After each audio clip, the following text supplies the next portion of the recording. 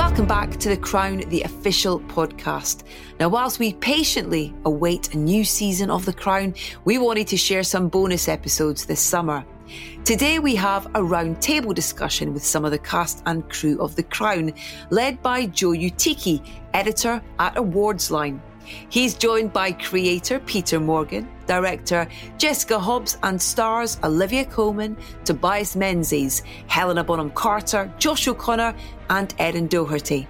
One important note before we get started, this discussion was recorded remotely during COVID-19, so please forgive the imperfect audio quality. Enjoy, and we'll be back soon with more of The Crown.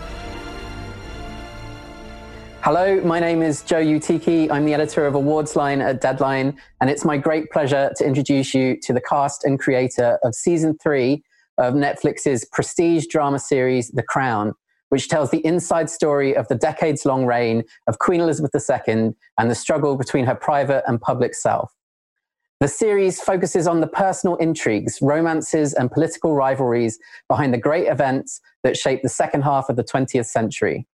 Joining us today, please welcome The Crown's showrunner and writer, Peter Morgan, the great Olivia Colman, who stars as Queen Elizabeth II, Tobias Menzies, who plays Prince Philip, Helena Bonham Carter, who stars as Princess Margaret, Josh O'Connor, who plays Prince Charles, Erin Doherty, who plays Princess Anne, and finally, we're joined by series director Jessica Hobbs, who directed 2 of this season's episodes, Moondust and the season finale, Cri de Coeur.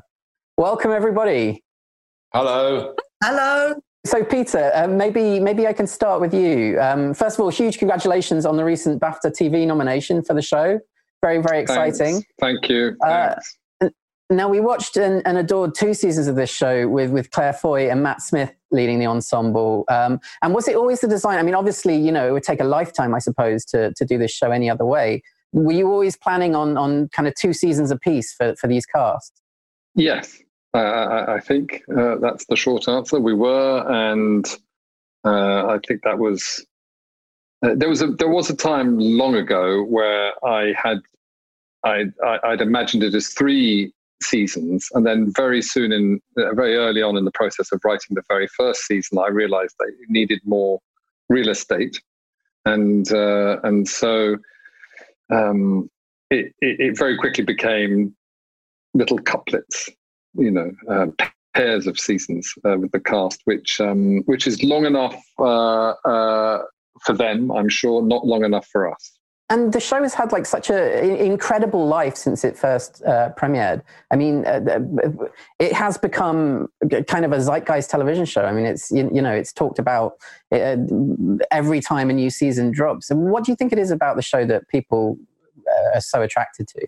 I really don't know. I'm relieved. We put our hearts and souls into it. I think that there is a way of looking back over the lifetime. I mean, I suppose it's her, isn't it? It's the fascination with her, the Queen, and the fact that she's been in everybody's lives, in our parents' lives, in our grandparents' lives. So she's been she's been on every stamp in this country, on every banknote, for as long as any of us and our parents and our grandparents can remember. And so it is something that brings, it doesn't have a narrow constituency as an audience. It speaks to, hopefully, multiple generations and bringing multiple generations together in the process of uncovering it, discovering it, enjoying it. I mean, anecdotally, that's how I gather people are watching it. They're often not watching it in the way that they would traditionally. They're often watching it with other members of their families, with people of different generations and different ages. And that's lovely. Now, as you've done with the Queen and the audience, your grasp of the human side of these kind of larger than life stories has always been very, very keen. And I think in this show, especially, finding that line between what the public was aware of what was going on and then what the royal family must have been feeling about the events that were taking place is something that I think has drawn particular fascination for people. When you're researching the show, how obvious is that kind of stuff? How much work does it take to kind of tap into the human side, the private side of these characters? Well, the private side is often more of an act of creative imagination, because that's the side of their lives that isn't minuted. So if you take as a staple for this show, it's the relationship at the heart of it is the relationship between the Queen and her Prime Minister, and they have these confidential meetings once a week, and that's part of our unwritten constitution. That necessarily has to be an act of the imagination, as does the stuff in their private lives, but every other part of the show, every other area of the life of the Queen and most of the senior members of the royal family and of the Prime Minister, each and every minute of their day is itemized and is there as a matter of public record. So finding out what they were doing and when is pretty easy. Working out what they thought and felt is something that we have to use our imagination, and I think that that's hopefully what an audience wants from us. It is, to make sense of history, you sometimes need to use fiction and the imagination and acts of creativity rather than history, which is often in itself more prejudiced anyway, by virtue of the fact that every historian has a point of view. Now, Olivia, I'm very curious to ask you. I mean, you've played a British Queen before, Queen Anne, obviously in The Favourite, for which you won an Oscar, and you've certainly played other real life figures, living real life figures like Carol Thatcher. I'm thinking in The Iron Lady. But what runs through your mind when you're asked to kind of take on the role of the monarch who's been sitting on our throne for as long as any of us have been alive? It's definitely more daunting to play someone that everyone knows. The beauty of Queen Anne is no one can tell me that she didn't sound like that. Everyone can tell me what the Queen sounds like, and that's slightly annoying when you're trying to sort of do it's not an impression, but it's much harder to play people that everyone has a vision of, a picture of, and ideas about. And I've never joined a show that's already been up and running and successful, and that's another daunting thing to do for all of us, I think. But it was, I'm sure I've said this before, but I was such an enormous fan of the show that I didn't really think about it. So when the job offer came, I was like, yes, please.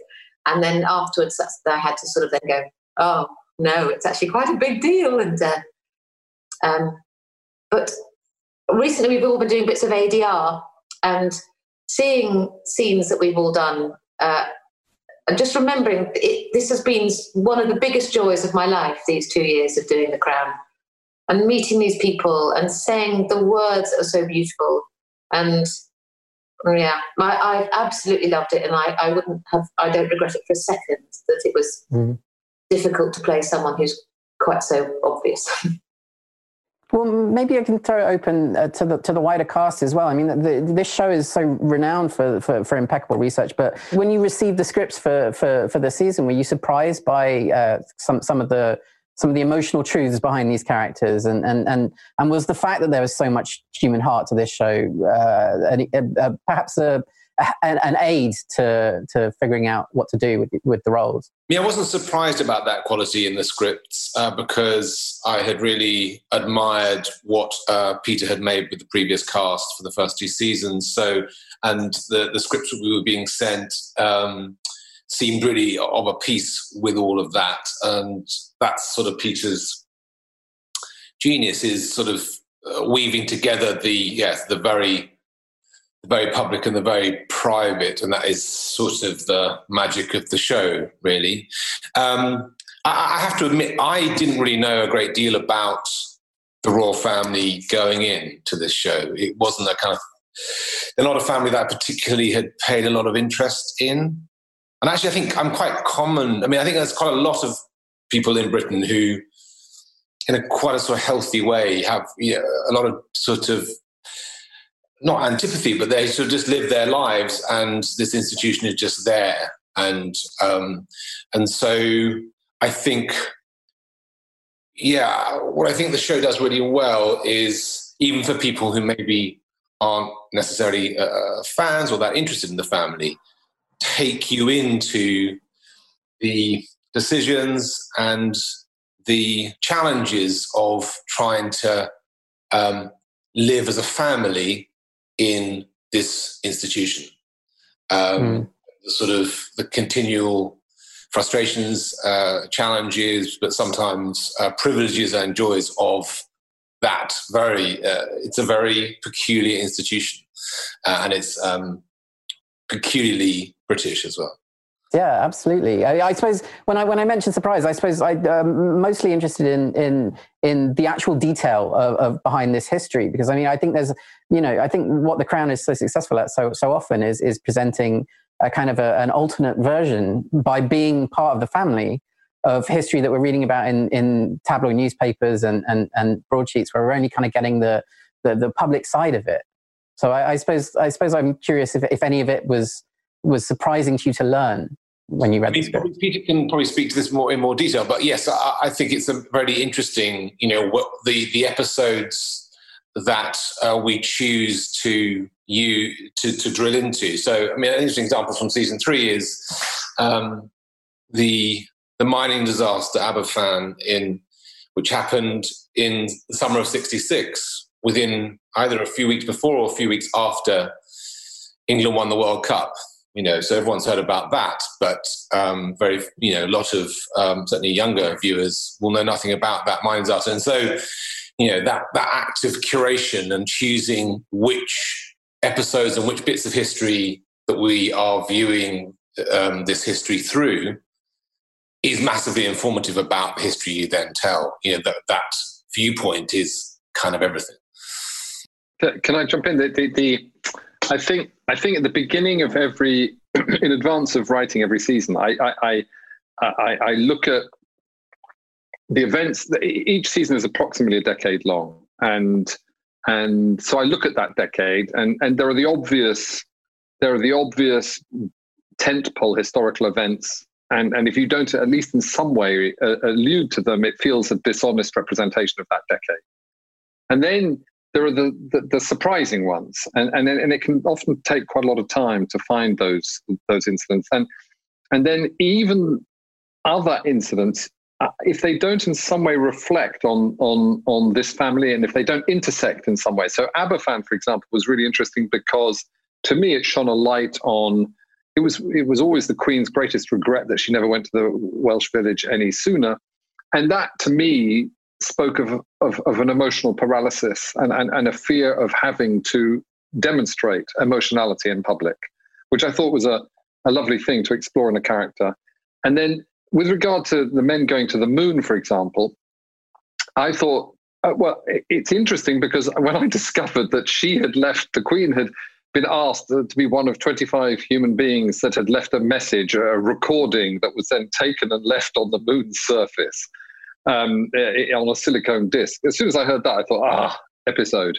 But then in the writing of the episode, it became more interesting to me to explore the internal life of Prince Philip, the Duke of Edinburgh, who had himself been a pilot and would, I think, by nature, his character is very much the character. The more I read about astronauts, the more I thought, this man could easily have been an astronaut. He's a scientist. He's an adventurer. He has a very low heartbeat rate.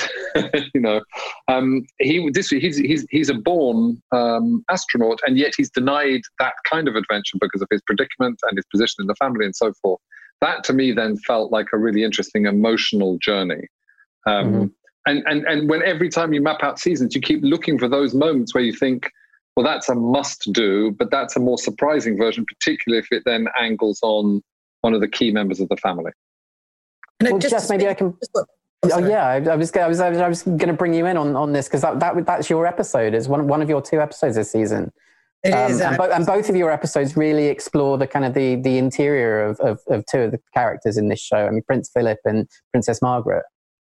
It's a real gift of Peter's writing. As a director, when you read things like this, you desperately want to tell those stories. But I think the other thing, Peter, that you were saying is that the other thing you brought into that was the whole notion of faith and the question of faith. And that's something you brought into that story that wasn't part of that history. It's taking that micro view on a big macro idea, but putting the moon landing and the very notion of faith together, I thought was such a brilliant juxtaposition. And there was a real humanity in the writing and what Peter was trying to explore in terms of how your faith as a general sense can get rocked. So they're pretty brilliant when you first read them, and then you have to make them work. So, make them come off the page. Helena, I wanted to ask you about this fabulous episode, Cri de Coeur, which Jess directed. We learned so much about the kind of person Princess Margaret was and the relationship that she shared with Lord Snowdon. Very complicated, very, very damaged relationship that she shared with Lord Snowdon. I wonder how much it helped to have a director like Jess as your partner when you were kind of exploring this side of this character. I'm definitely indebted to Jess, without being too sexist. I think it was a gift that she was my age, Margaret's age, and she was a woman. And so we were telling this story that was fantastically and deftly, not just because he's sitting there, but this sketch of a time in her life when she basically fell apart. The marriage fell apart and she had this crisis. And going back to what you said before about, well, was there anything that surprised you? Of course, and it ties in with what everyone said, is that the whole essence of, and the, I think, success of this series is because we've all taken them for granted. We've all thought that they were, they're cutouts. And the surprise is, oh my God, of course, what must they have felt? That they had a human experience through all these different events. And, oh yeah, she did divorce, but whatever. You didn't really think that then playing from somebody from the inside, from their perspective, you think how fantastic yet hard it is to go through a divorce in public and to be that vulnerable and experience that loss and a lot of identity and all sorts of things that come with divorce, but when you are in full view of the entire world. And Jess is particularly one of her many, many strengths, apart from telling a story, is telling it from an emotional point of view. And she's fantastically instinctive, great at just letting you do it and rehearse and film and just experimentally. You've got a huge amount of sense of sort of freedom of seeing what comes up, truly sort of experimenting. It's like rehearsal. There is no performance. It's just a series of rehearsals. It's just, we just try it and then we just try again. And then we try it and do it really in many, many extreme different ways. And then where she's brilliant, because you can walk away thinking, shit, was I bad in that? But you're allowed to be bad because in the edit, she's going to choose the best bits, And then there's a story, the end, the journey, which I find particular to this whole experience, the journey from the first draft that you've read, probably about 2 years before you actually see it, is utterly different from the one that you end up seeing just before you do your ADR. So she often, and I think together with Peter, they craft and massage that 45-minute story a lot in the edit, and it's all done with huge humanity and trying to tell the internal story of these incredibly, up till then, just incredibly public figures. So, but for me, it was fascinating and alarming to hear, which I don't think was just Peter surmising, but because I had the chance of meeting some people who knew Margaret very, very intimately, that marriage was truly unsuccessful and very painful. And there were details of it that were truly shocking. Again, something that you have to keep your head up, and carry on. There's a huge sense that the whole experience, it's an ordinary family, but it's been said before, in extraordinary circumstances. And ultimately, it's not a place to be if you are suffering. It's not a place for any individuality. You have to, so duty and responsibility comes first, and it doesn't allow for much fallibility or human foible. Yeah, absolutely. And it's interesting, the extraordinary circumstance that you speak of is often, it often exacerbates the kind of the emotional side of what they're going through. I mean, the point is made in that episode that this is, it would be the first royal divorce since Henry VIII. And to imagine the pressure that must entail is extraordinary, absolutely extraordinary. And a sense of failure. I mean, you feel probably wrongly that a sense of failure when you divorce, but if you feel that you're actually making a bit of history. One of the things that's become increasingly, you'd think I'd have known it before I started, but it's become increasingly clear to me, writing it, is how really this system really only recognizes the person at the very center of it, and everything is geared towards her. That her problem is that she doesn't particularly want to be there. No. But put that aside, the rest of the system, there are concentric circles rippling outwards, and with each one of them, you are more fringe, more, and how do you deal with that? How do you feel with that? I feel about that, and it does feel.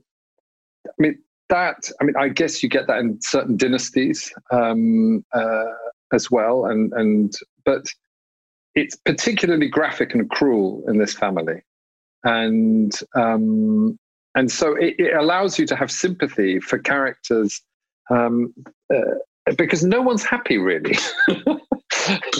It's a system that condemns people to feeling displaced, wretched, and out of sorts, and yet, it appears as though they've been given every blessing in life, and in many ways they have, but they are constantly tested by good fortune, and yet I think all of them are looking for a way to tunnel out of it. And yet they're in plain sight all the time. So the predicament of what these characters have to go through, it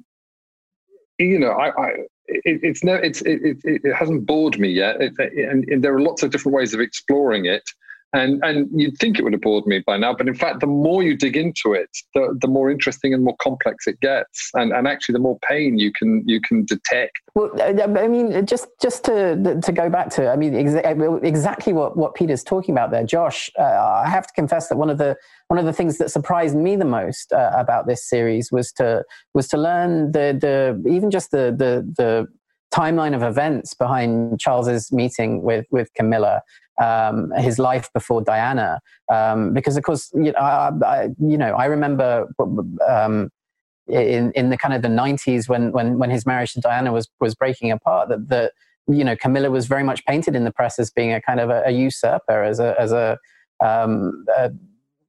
very, the person coming in between this family. And actually, I think this series does a fantastic job of explaining that for Charles it wasn't like that. So I wonder what you made of this side of Charles, and also the thing that I didn't really fully appreciate, his friendship with Edward, which clearly informed a lot of who he was. Yeah, I mean, I didn't know much about anything, to be honest. So everything was a surprise. At all. Real education. I sort of, I guess I, thanks, Ellie. I sort of came into it like a lot of people here. I guess disinterested, or not disinterested, just sort of not really engaged with it. And so, yeah, so in some ways, Peter could have written anything and I would have gone, that's what happened. But then obviously you kind of go down the route of research, and we have these amazing teams of people who do all this work for you and kind of present you with these research documents about everything and anything. And I mean, I think the surprising thing is always in The Crown that the kind of unexpected story is what's told. And as sort of Peter said, that there are certain stories that you look back and you go, well, you can't not tell that, but how can you tell that in a kind of more, I suppose, like a more interesting way, or a way that hasn't been sort of, from an angle that hasn't been seen before. So,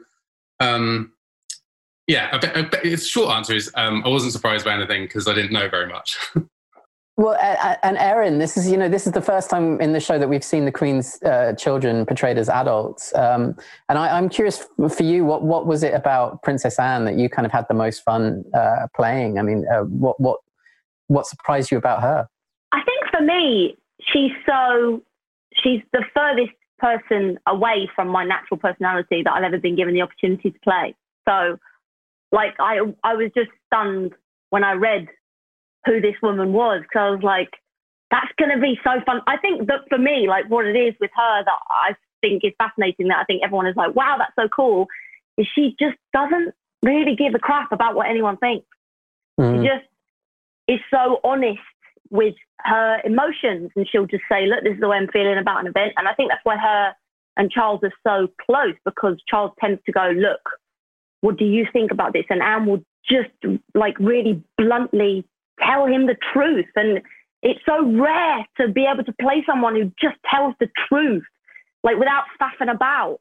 It's just great, because you don't really have to, there's not much else that has to like go on to things. I found a lot of the time I would have more fun in a scene if I just learnt the lines and then rocked up and just did it, because that was more honest than thinking about, how would that be? Like what intricacies. It just kind of was there in the scene. That's just kind of that's how good Peter is at his job, because I think the scenes were made to just be played in 1,000 different ways, and they would all be right.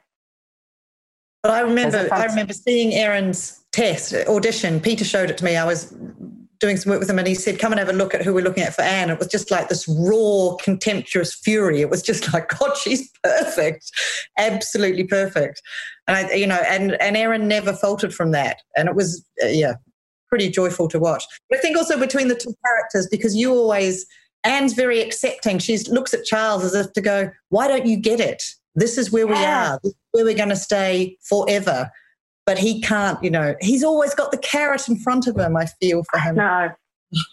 And it's agonizing to watch, like, from his sister's point of view, to see him go through all this stuff and just go, it could be so simple for you. It's brilliant to play.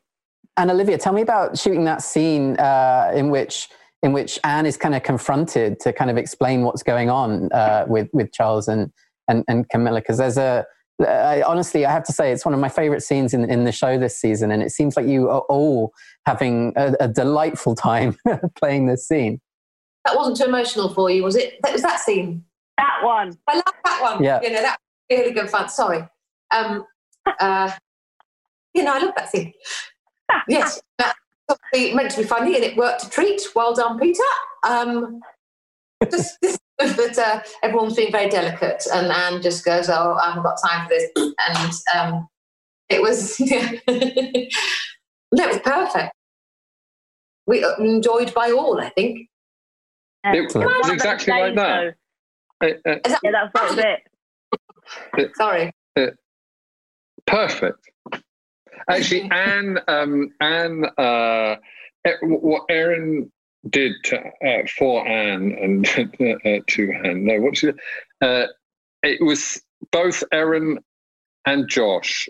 I think it's fair to say have really, really popped in their roles and have been extraordinarily connectable. But one thing with what Erin did, that so many people came up to me afterwards and said, you will be putting more Erin in season 4, won't you? And so many times, everybody, it was because Anne is often an overlooked member of the family and a neglected, an unknown member of the family. And the minute Erin's interpretation of her, which goes far beyond what was written down, in terms of what she brings to it. Everybody has fallen in love with her. I've read somewhere that Princess Anne's personal popularity, the searches for her on Wikipedia, has sort of gone through the roof. She's now by some margin the most popular royal. And I would say that something about Erin's extraordinary talent has a lot to do with that. And she'll mock what I'm saying, but it was an astonishing achievement, I think, what she did, and a sort of a really standout piece of acting. Absolutely. It's your writing. It's there. It's in the writing. That's all I want to say, and I'm not going to say it. Well, the thing that I'm very curious about is, these people, this family is so extraordinarily photographed and filmed, and they make so many public appearances. We kind of all have an idea of what they're like in those moments, and certainly, I do get a sense watching the show that there are kind of mannerisms or ways of kind of holding oneself. I think of like Josh with his hands behind his back, and Tobias, the way that he kind of speaks, it's very much like the kind of the footage I've seen of Philip. How much do you all rely on that kind of side of things when you're kind of researching, when you're just trying to find this person? I mean, do you look at a lot of video and a lot of kind of footage of the roles themselves, or is that unhelpful to you? The $1 million question. Yes, I have to confess that I did. Yes, I did. I watched him quite a lot until I went a bit mad. Yeah, I mean, the weird thing about these people is that there is so much footage and so much audio of them, so you can really drown in it. And then almost it felt like it became a challenge, partly between you want to get close, but there's a possibility that if it's just an act of mimicry, that could be kind of irritating to watch for 10 hours. So then it's just, there's a balance to be hit. You want to get close enough for that kind of magic feeling of when you're watching, those moments where you go, that's really kind of like them.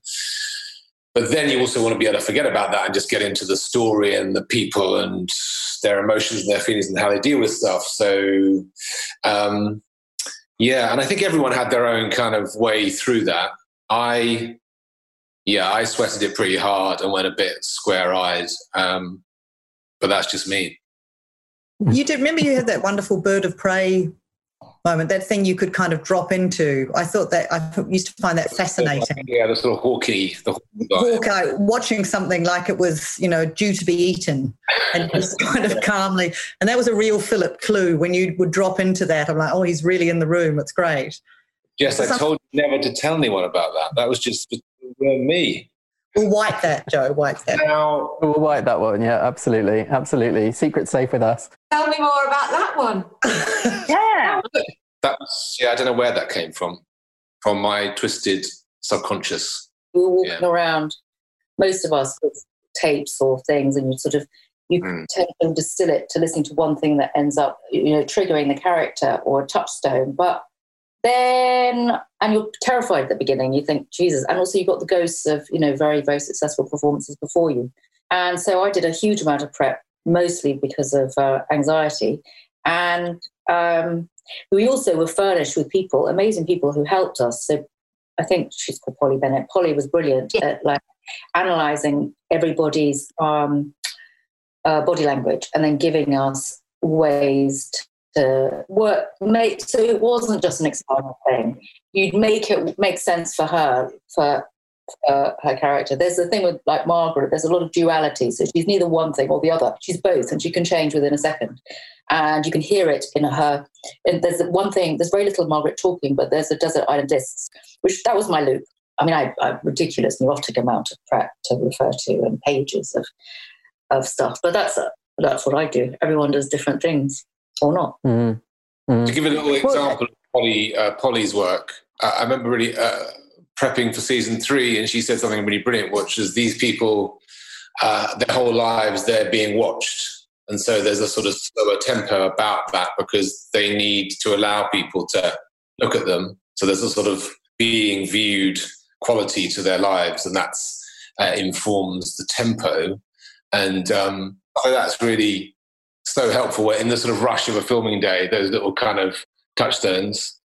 And I feel like partly that's what the show is good about. The show is it's a sort of serious contemplation of these people.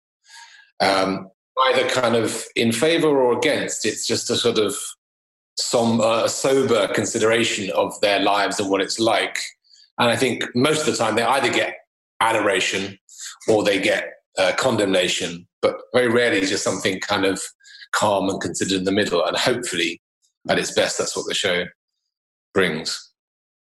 Olivia, I was really interested in something that Helena said just then about the ghosts of the actors that have played the roles in the past. I mean, I do wonder how much your Queen is kind of a hybrid of what Claire did and the real person that you found in your research and your creation of the character. And how much do the first 2 seasons inform how you approach this, or do you kind of put that out of your mind entirely? I totally just tried to do an impression of Claire Foy for the first few weeks. And then I tried to amalgamate my impression of Claire Foy with my impression of the Queen. And then exactly as Helly says, at some point you've got to trust yourself and just go, and I just have to play for real, and do my best. I'm not an impersonator. And so I have to try and feel what I think is the right thing to feel. That's but I'm very grateful. I just kept trying to imagine, well, how would Claire do it? What would Claire do? And one thing that makes you that does a hell of a lot for your credibility and everyone else believing you is the wig. I mean, you put those wigs on, and it's just instant. And I completely underappreciated. Talk about being surprised by anything. It was only until Collie put her wig on, I went like, oh my God, the Queen is in the room. And it was magical. And I realised, before I used to think about the royal family, not very much like the rest of us, but one thing I'd go like, can't they just change it up a bit? I mean, they always have the same hairdo, always. And why can't they just, wear slightly, more variety? Of course they can't, because they have to be recognisable. And they're icons. And once that style is found, that's it. And the wig was, after a bit, you go, not only trust yourself, but you can trust the wig. It does a lot for you. Also, the hair and makeup and wardrobe departments were unbelievable. I mean, 3/4 of your job is done before you set foot on set. Yeah. I was chatting to our costume designer, Amy, and she showed me, we were discussing one particular scene, and she showed me it was where the whole family was lined up, and Prince Charles, it was at the funeral of Edward VIII, and they were all lined up, and he turned to look at them. The focus of the scene is entirely on Charles, but when we freeze framed it, Amy Roberts said, just look at those silhouettes, because each one of those silhouettes is distinctive and unique to the character that they portray. And there were 6 or 7 characters there, and each one of them, if you blacked them out, you would instantly know who they were. And that each piece of costume is so character specific, and even their silhouettes are branded. That you can tell instantly how, whether it's the A-line skirt or the longer or the more blousy or the more tight-fitting tailoring. And I thought it's so nice to sometimes get to talk to people and discover we're all so busy doing this. It's so lovely sometimes to spend time privately with someone, and then you realize the beautiful artistry of what they're doing. And so often you haven't even really seen through their eyes what they've done. Another thing is also, when you're, sorry to interrupt, Peter, but there's another thing, like referring to how great the hair and makeup and the amount of detail that goes. Like a part of the responsibility of any scene is to tell the audience what year you're in. So I had no idea anything about manicure, fashion history. So like they were every single day would be like, what year are we in? Oh no, you're in glossies and you're in pearls, and you're like, really? I mean, it was immaculate, the way that they would contextualize the drama and tell you. So in a way, you're a walking calendar too, as well. I honestly cannot tell you how excited I am to see where this show goes. Thank you all so much for joining me today. Thank you, everybody. I really appreciate it.